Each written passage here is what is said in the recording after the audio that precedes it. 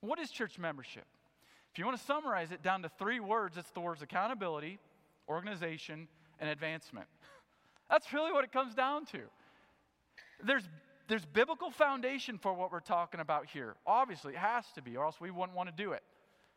But when we think about it, it's a very practical means for biblical church accountability.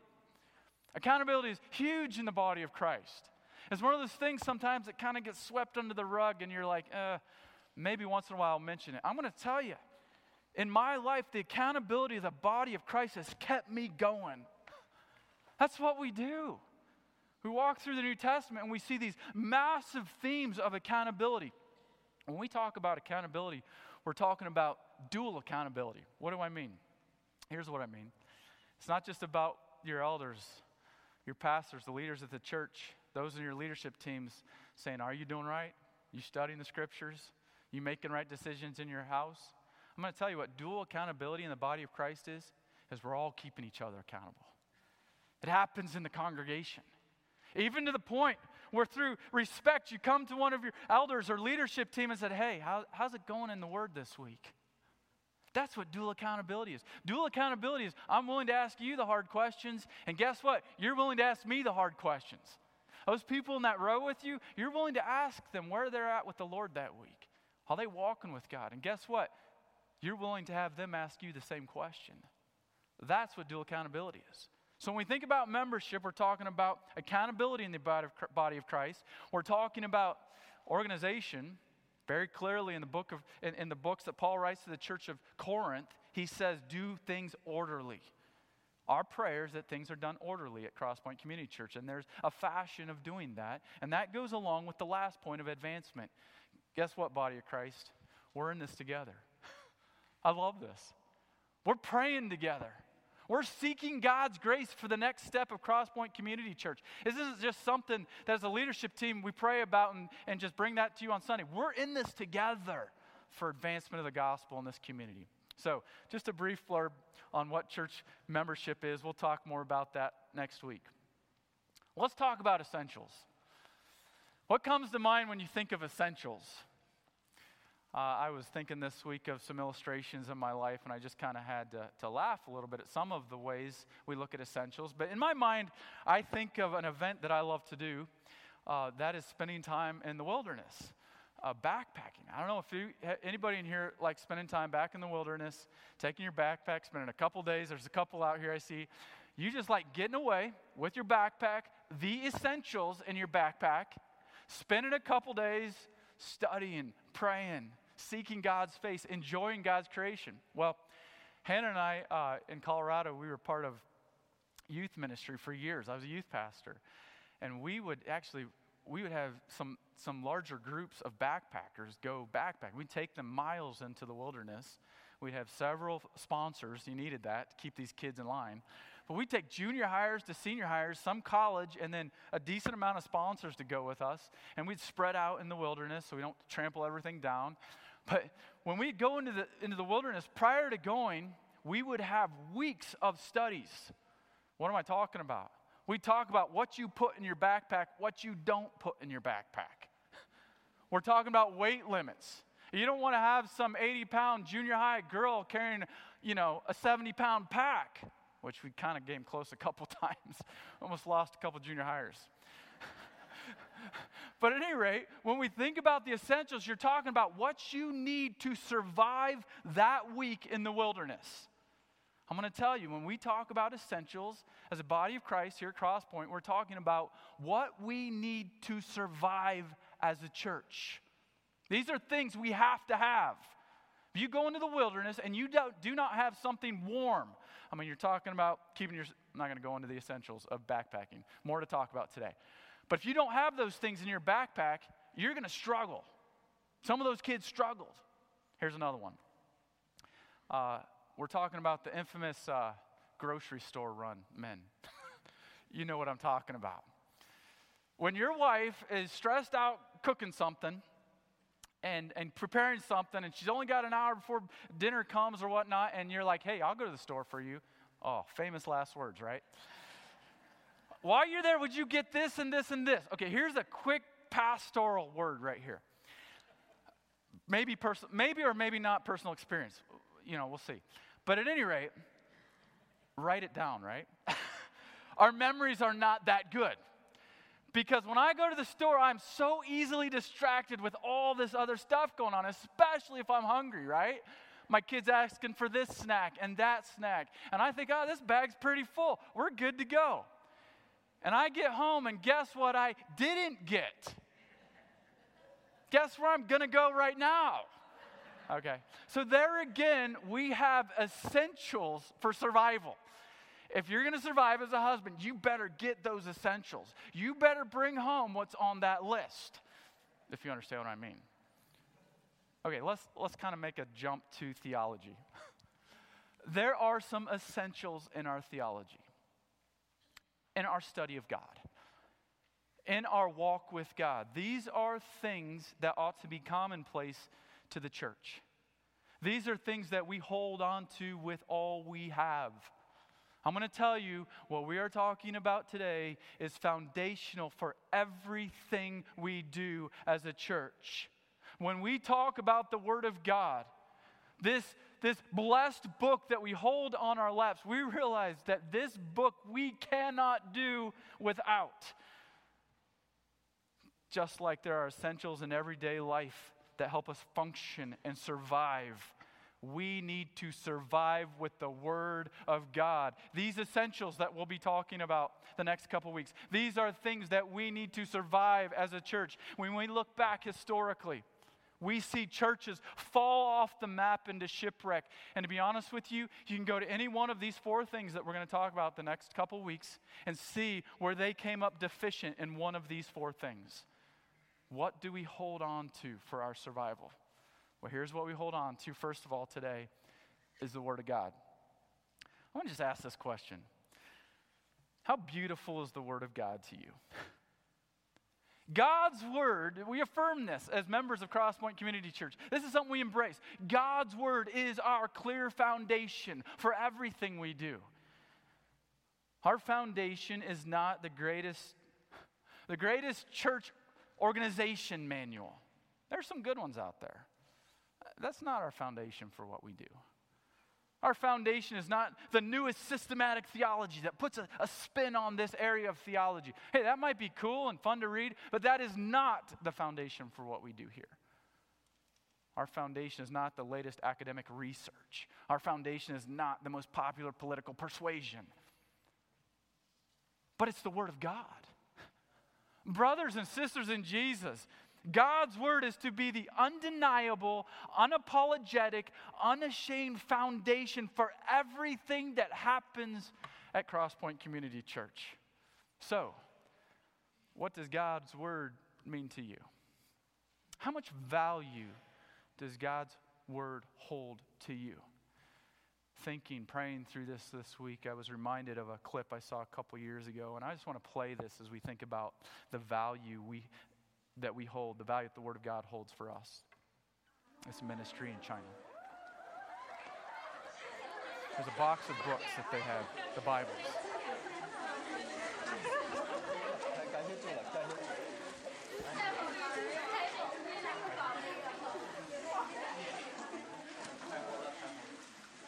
感谢神呐！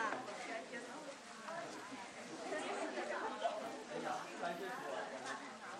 主，我们太需要了。当我看到这本书，我都看到了那些帮助我们的弟兄姊妹们，他们的血和力带回来的，这是我们教会这个时候最需要的，真是我们最需要的书。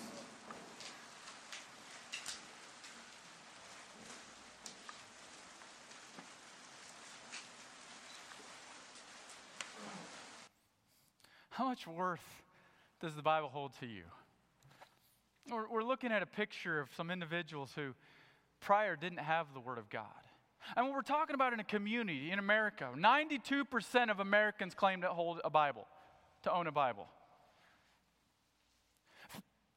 On average, every household will have 3 Bibles in their house. How valuable is God's Word to you? We're talking about people that have never held the Word of God in their hands in this culture. I didn't know, I couldn't translate what they were saying, but I will tell you this. Somehow I know that they love the Bible, that they love what they hold in their hands. How much worth is God's Word to you and to me? Does it hold this worth? This passage coming from Psalm 19, David in Psalm 19, he's talking about the beauty of our creation. Okay, just think of it in these terms, and I'll just set a quick foundation here. By the way, we're going to look at a lot of passage today, and I'm not a big fan of just going through and looking at them quickly because there's a lot to these passages, but today we're going to do that. So hold on, we're going quickly through some of these. But there's a passage, Psalm 19, where David, he looks around him. This is what's called general revelation. We're talking about the heavens declare the glory of God, the firmament shows his handiwork. This is what we're talking about in Psalm 19. David is saying all of these things shout out that there's a great God. But then he transitions into verse 7 of this psalm, into some beauty of what's known as specific revelation. What are we talking about? We're talking about what you have on your laps right now, the Word of God. I mean, back then, obviously, David didn't have all of what we have.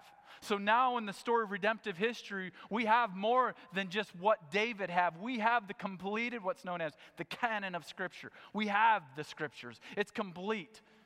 But what does David say about what he had? And now what we have in the Old Testament, here's what he says. The law of the Lord is perfect. It's reviving the soul. The testimony of the Lord is sure, making wise the simple. The precepts of the Lord are right, rejoicing the heart. The commandment of the Lord is pure, enlightening the eyes. The fear of the Lord is clean, enduring forever. The rules of the Lord are true, righteous altogether. And then verse 10, which happens to be one of my favorite verses in all of the Scriptures, one of my favorite verses in all of Scripture. I got a bunch of them.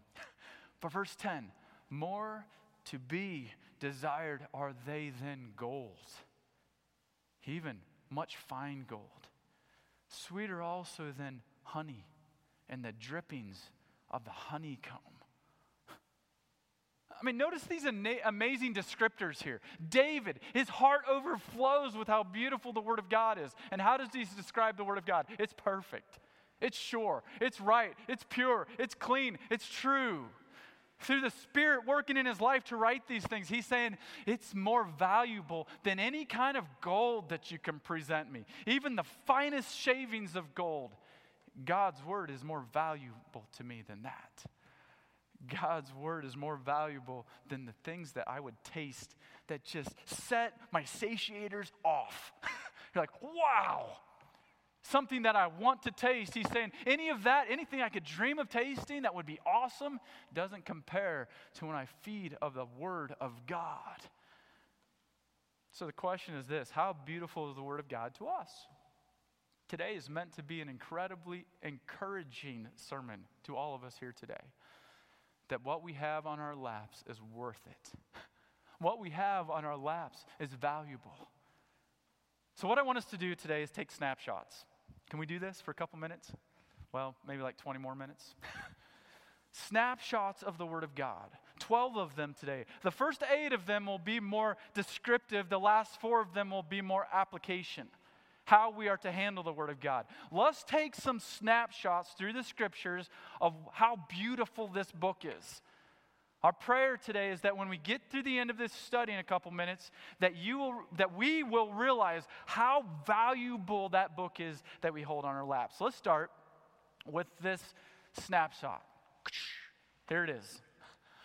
God's Word is God's gracious revelation about Himself.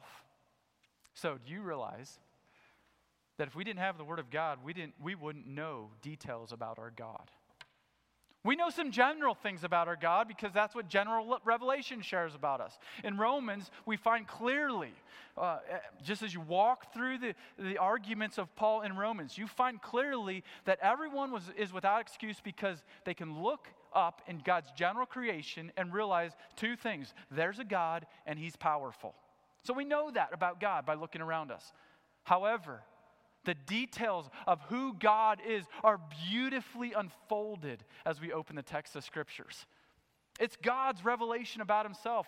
We're going to go to a passage over and over again today, and that's 2 Timothy 3, verses 15 and 16. And what does Paul say to Timothy? He says, Timothy, that book that you have is inspired by God. And your translations, many of them will say this: it's breathed out by God himself. All Scripture is breathed out by God. God's word is created by God himself, has a special revelation of exactly who he is. No questions about who he is. Let's go to another one. I told you it's going to be brief.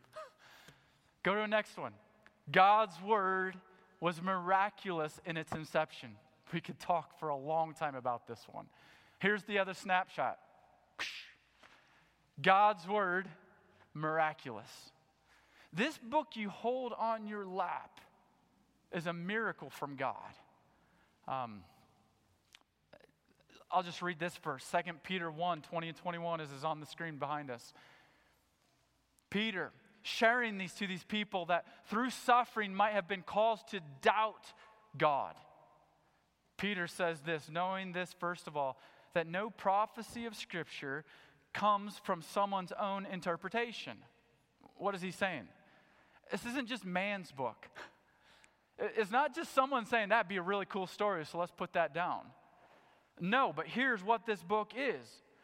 For no prophecy, verse 21, was ever produced by the will of man, but men spoke from God as they were carried along by the Holy Spirit. This is the beauty of the book that we have in front of us. This is God's Spirit guiding God's men to write God's word. It's awesome.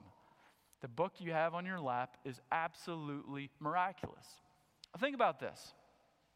Over 40 different authors, and there's some good debate. There's some fun discussion on how many biblical authors, but right around 40 different biblical authors over the span of 1,500 years wrote the Scriptures. And here's the beauty of this miracle, that the storyline meets perfectly. Perfectly. It's a beautiful storyline from Genesis to Revelation, over 1,500 years between the beginning of that book to the end of that book, and the storyline is perfect. So with a group of teens, I enjoy doing this. I'd sit down a group, 30, 40 teens and say, hey, so we got to practice right now. We're talking about God's word. Let's do this. Everyone in view, in your mind, think about a problem that you could potentially have with your family vehicle. And they start laughing because all of them have problems with their family vehicles. That's just how it goes, right? But I said, but don't tell that to anybody else in this room. All 40 of you in this room, share in your mind, think about a problem you will have with your vehicle. Now I want you to think about where you're going to go to get that fixed. Some of the teens are like, I don't know where my parents get that fixed, right? So, okay, then just think of a fix on your own. And they're thinking through this and like, okay, I got it. And I say, okay, write it down. They'll write this stuff down. And then I stop and I say, okay, now a couple of you just read out loud what you wrote down. I mean, there's anything from the brakes to the oil change to the windshield wipers not working right. And okay, so how are you going to get that fixed? They're all over the map in how to fix that. I'm going to tell you what the beauty of God's word is. 40 different authors over 1,500 years writing the exact same problem with the exact same fix. Brothers and sisters in Jesus, the book that we have on our laps right now, it is an absolute miracle from God. Let us never forget that. Let's go to the next one here. Not only is God's word miraculous in its development, here's another snapshot. I love this because these go hand in hand. All of these go hand in hand. This is something we hold on to, that God's word is inerrant in the original documents. What are we talking about? There's a lot of discussion about this topic. We could spend hours here. And I know there's some that like talking theology. We could talk about this for a while. There's massive books written about this topic. But here's the gist of it. Here is where you refine it down is this. Inerrancy means that God's word was written without a single mistake from God or his men. Let us hold on to that forever. The word of God was perfectly sculpted by the Holy Spirit of God without one shred of misinformation in the original documents. Because God makes no mistakes. That is the book you have in front of you right now. I mean, we could go to any number of passages on this, but I love what David says. And he writes this as actually a song to be sung. And so when you go to the Psalms and you see specifically a psalm that is written to be sung a lot, why? It's so you remember it a lot. You're singing it regularly. And you know, we've already talked about this. When you sing a song, it sticks. And what are one of those songs that are to be sung regularly? Here it is, Psalm 12:6. The words of the Lord are pure words. And how does he describe it? One of the best ways David can describe it through inspiration of the Holy Spirit is the refining of an element. He says this, like silver refined in the furnace on the ground. And you're thinking, oh, that's pretty cool analogy. He says, yeah, but not just one time. Purified 7 times. This is the best he could come up with through the Spirit, saying, this is pure stuff. And what David is saying here, the words of God are pure. Let us hold on to that. I love what it says in Proverbs chapter 30. And by the way, I know the students, the high school students left just a bit ago, but this most likely written by a student of theology, Proverbs 30. We're not going to go into that right now, but a student of theology says this: every word of God proves true. Every word of God proves true. He is a shield to those who take refuge in him. This book you hold on to, brothers and sisters in Christ. Let's squeeze it a little tighter. Let's enjoy it a little more. Why? Because this is God's word. This is his miracle. Let's go into another snapshot of this book. God's word is complete in its formation. All right, another massive discussion that we're going to briefly touch on today. What am I talking about? The fact that God's word is closed. We're not going to have, Mike who just walked in. We're not going to have Mike add the book of Mike next week. And up a couple rows, we're not going to have another Mike Black, write another. He's a big author now, right? So he's not going to write a book of the Bible. And across the road, Lonnie or Linda's not going to write a book of the Bible. Or in front of them, Tom or Karen aren't going to write a book of the Bible. Why? Because the story is complete here. We have exactly what God wanted us to have. You can go to a number of different passages on this one, but I want us to go to the last book, right to the tail end of what's said in the book you hold in front of us. You can't build the entire argument on this one text, but you can get really close to it. Here's what the verse says. I warn everyone who hears the word of the Lord, of the prophecy of this book. If anyone adds to them, God will add him to the plagues described in this book. There's some pretty intense stuff. Just talking with Carrie about Revelation chapter 11. There's some pretty intense stuff found in this book of Revelation. And the writer John says, if anyone takes away from the words of this book of prophecy, God will take away his share in the tree of life in the holy city which are described in this book. Obviously, we have to run this verse through all of the other verses talking about a secure relationship with Christ. But what do we find from this passage? The Word of God is serious stuff. You don't tamper with it. I mean, you could go to Deuteronomy 4, you could go to Deuteronomy 12, you can go to Proverbs 30. Any one of these passages talking about how serious it is not to think I can just simply add to the Word of God. It's a big deal. And so basically with the passing of Christ's apostles, the completeness of the revealed redemption narrative, the story that we just find it beautifully carved out in the scriptures, the formation and affirmation and recognition by the early church, here's what we come up with. The Bible is not to be added to. The Bible is not something we touch and say, I'm going to add my rendition of it. I'm going to add some more to the story. No, this is the completed Word of God. Let's go to another snapshot of this book. God's Word is preserved as truth. So any study we have at Crosspoint Community Church, brothers and sisters in Christ, our prayer is that it is saturated in truth. Why? Here's why. We live in a culture that wants to muddy the waters of truth.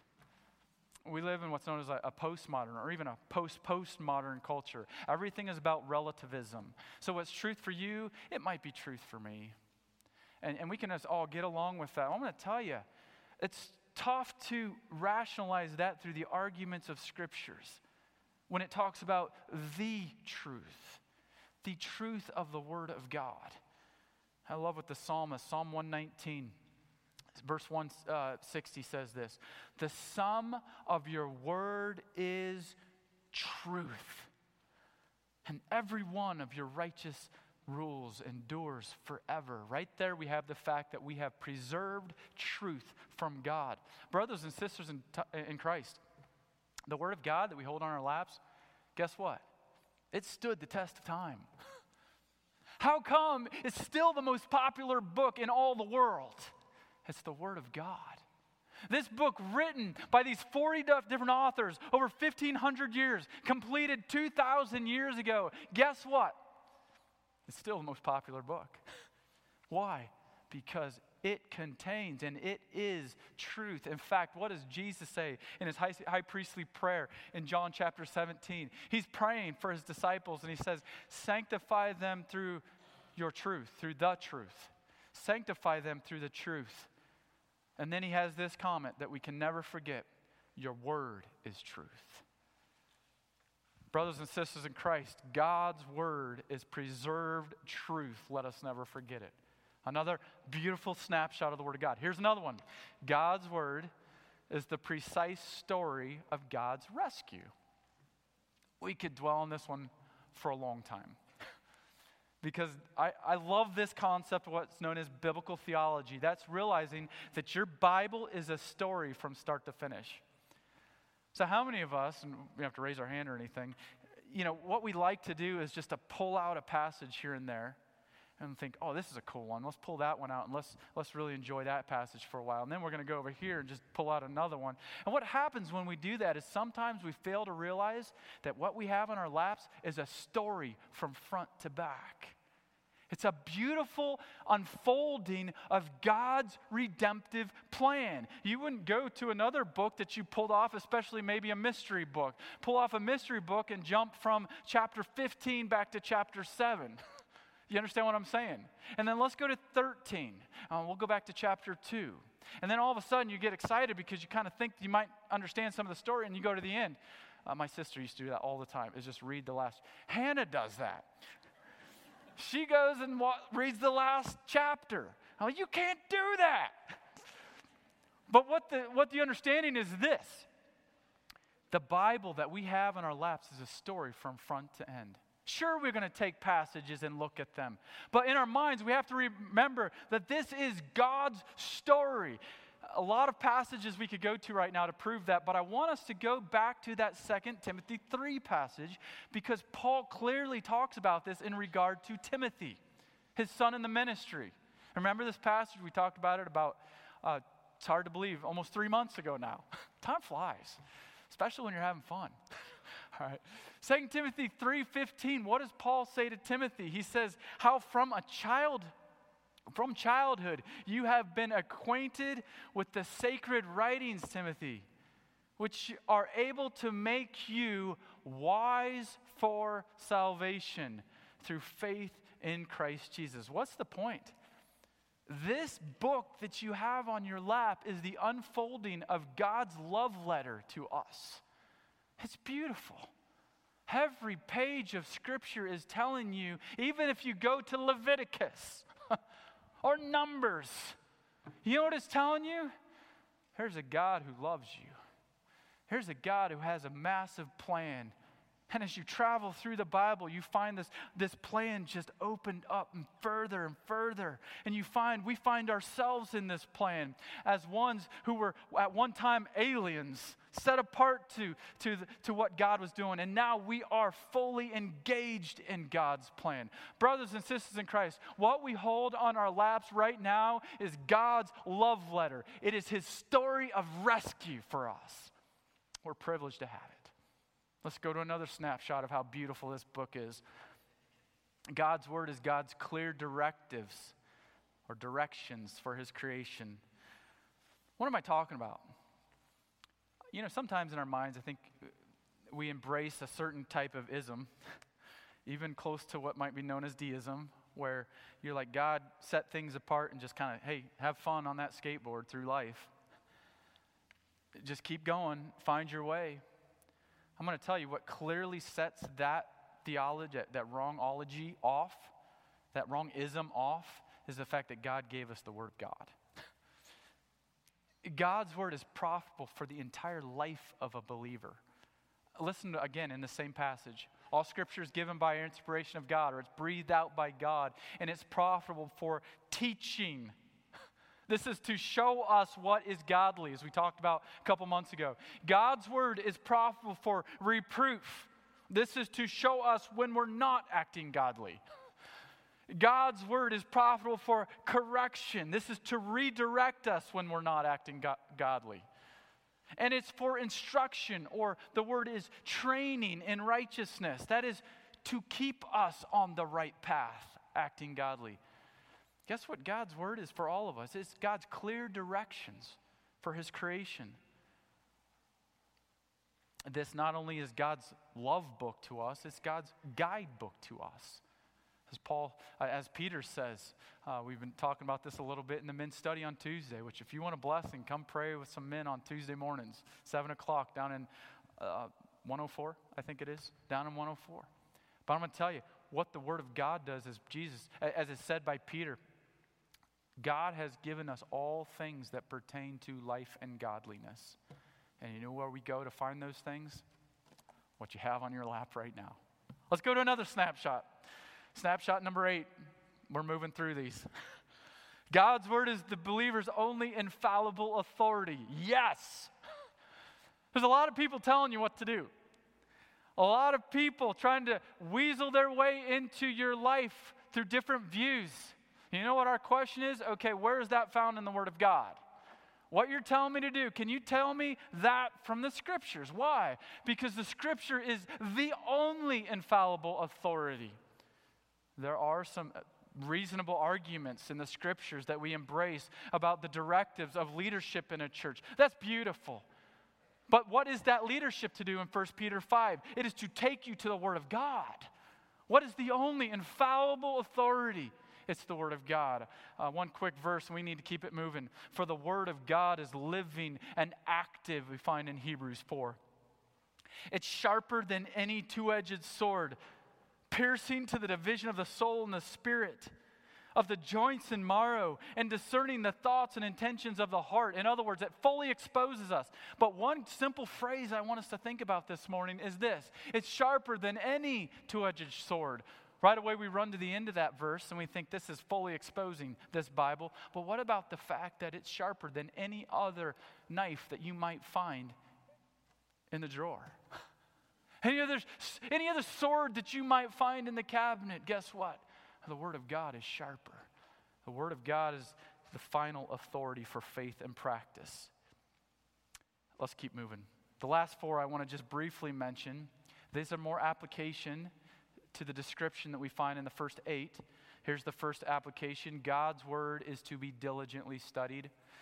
We hold to this. We affirm this as a body of Christ. Here's the point. God's Word should not collect dust on our shelf. God's Word should be read and studied and meditated on regularly. I'm going to tell you, there's a lot of things pressing into our lives, is there not? We're busy people. Incredibly busy. And I love what Peter says, and we touched on this last week in 1 Peter 2. He says this, like newborn infants, and then he shares a command. It's an imperative. Long for. It's not descriptive, it's an imperative. As newborn babes, you better desire the sincere milk of the Word, because you need it. Oftentimes, I'll read this passage and remind myself, Andrew, you're just a baby, and you need God's milk in the Word. You need it today. You cannot take another step in your spiritual life without the Word of God. More could be said of this, but let's go to the next one. God's Word is carefully interpreted, is to be carefully interpreted. Why is that such an important essential for the body of Christ here at Crosspoint Community Church? Here's why. It's so easy to take the word of God and twist it to justify the way you want it, what you want it to say. To make it justify our lifestyle. We take a passage of Scripture and we pull it out and say, I'm going to take this passage and pull it out because somehow, if I pull it out, it has kind of a sense of it that I can justify my lifestyle. I'm going to tell you, that's not the case of that should not be the case of the Scriptures. We are to diligently study the Scriptures into the point of what Timothy says in 2 Timothy 2, do your best to present yourself as an approved worker, a worker who has no need to be ashamed. And then here's what he says, rightly handling the word. So if we remember of the Apostle Paul, writing to Timothy, the Apostle Paul is known as a tent maker. Do you remember this? He would go into communities and as he preached the gospel, he would make tents and sell them. What better person to know about rightly handling something and cutting it straight, which is what it means. It means to measure it right and to cut it straight than a tent maker.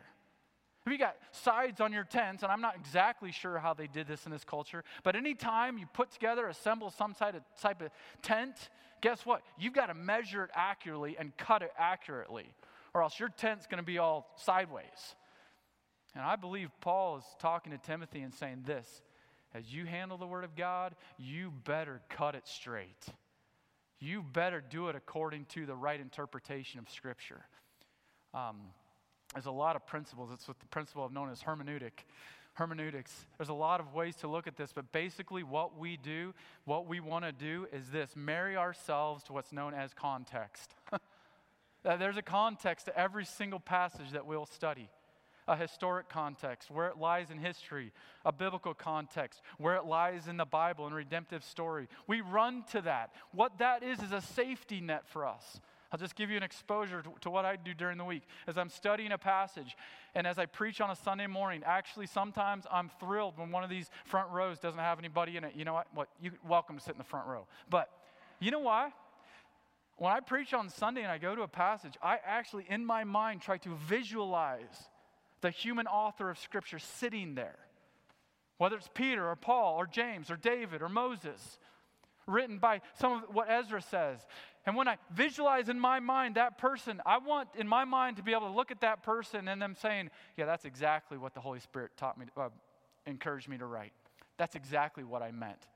My goal is not that they sit there and they shake their head and be like, where did that come from? That's not what I meant. So we need to keep moving. So the Word of God is to be carefully interpreted. It is to be faithfully proclaimed. We talked about this a couple weeks ago. So I'm not going to go in depth into this other than to say this about what Paul says to Timothy. Timothy, God's Word's amazing. It's profitable for all aspects of your life. Then chapter 4, verse 1, I'm going to charge you, Timothy. You better listen up, buddy. Here's the charge. Verse 2. Proclaim the word. Preach the word. The word preach is the word herald. Herald it with confidence because it is God's word, Timothy. It is breathed out by God. Timothy, it's not you and your preference and your ideologies in the church, particularly the church of Ephesus that he may have been a pastor of here. It's not what you think is best for the church. It is the word of God that you are to proclaim, Timothy. Preach it. Proclaim it. Let's go to one last one. Would you believe that we've gone through 12 of these? It is to be discerningly applied. And I'm going to do what I just pretty much preached against and just kind of touch on a verse and go. But here's the point in 1 Thessalonians 2:13. The word of God is God's word and not from us, the leaders, those proclaiming it. And here it is right at the end. He says the word of God is at work in you. It is to mold us and to make us. And when that happens, there's a huge margin for personal preference. Application is so sensitive in the body of Christ. It's so easy for the one teaching to say, this is how I see life, and so now we're going to create 300 robots the way I exactly see it in the application. I'm going to tell you, that's what the Holy Spirit of God is for. Yes, I'm to bring up application, but I know there's certain things that you're going to be convicted over through the Scripture that I may not be, and certain things I may be convicted over the Scripture that you may not be. So what are we to do? To teach and preach the imperatives of the Scriptures, to bring up application, but to pray that God would convict all of our souls. As Paul says in Romans chapter 14, be convinced in your own mind when it comes to this application of the Word. So, what have we just flown through? This beautiful book that we can hold, that we can hug. Here it is. It's God's gracious revelation about himself. It's God's miraculous.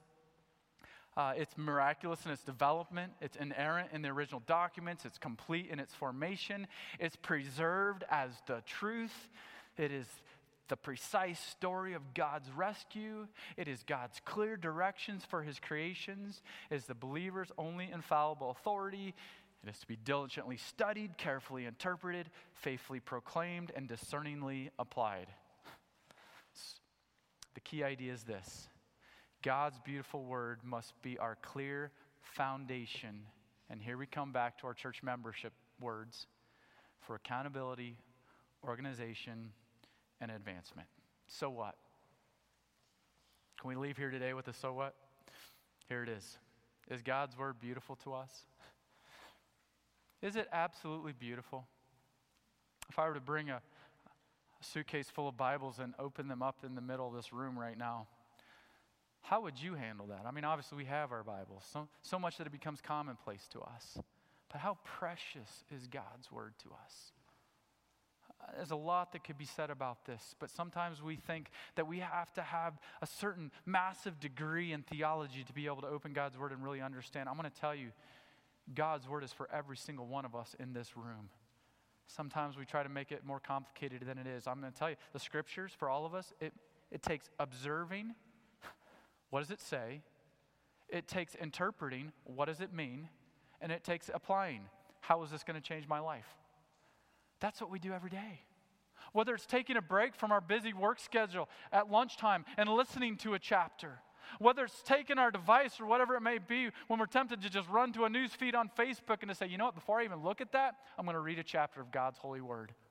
Whatever it may be. I'm going to tell you one of the greatest, I'm going to close this out right now. One of the greatest examples to me of this in the whole world is a young man of 92 years of age that's sitting on the back row. His name is Pastor Royal Blue, my grandpa. I'm going to tell you, one of my favorite things to do is to walk into his living room and see on his clipboard the verses as a 92-year-old man that he is memorizing. A whole list of passages that are fresh to him, that he loves. A man who's preached I don't know how many thousands of sermons, who's read all through the scriptures, and who knows it, who might be able to say in his life, you know what, that was good for then. But this is a man who every day of his life, just like a newborn baby, is desiring the sincere milk of the word, that he as a 92-year-old man may grow thereby. And I look at several in this room right here that have been around for a while, that have studied God's word, and I see a group of people that love God's word. Would you love God's word this week? The last question is this: will God's word be the foundation for every single thing we do at Crosspoint Community Church? There's some here are wondering, should I become a member of this fellowship, this community of believers? I'm going to say, if you want to be a member of this body of believers, you better be ready to engage in the word of God, because we're all about the holy texts of scriptures, studying it and making it applicable for our lives. So God, that's our prayer. That the beautiful word of God would be foundational for everything we do at Crosspoint Community Church. I want to thank you for the time we could have this morning and just looking into your word. You've blessed us with this gift. I pray, God, that we would hold on to this with all we have. Lord, we love you. I want to thank you for every single person sitting here today.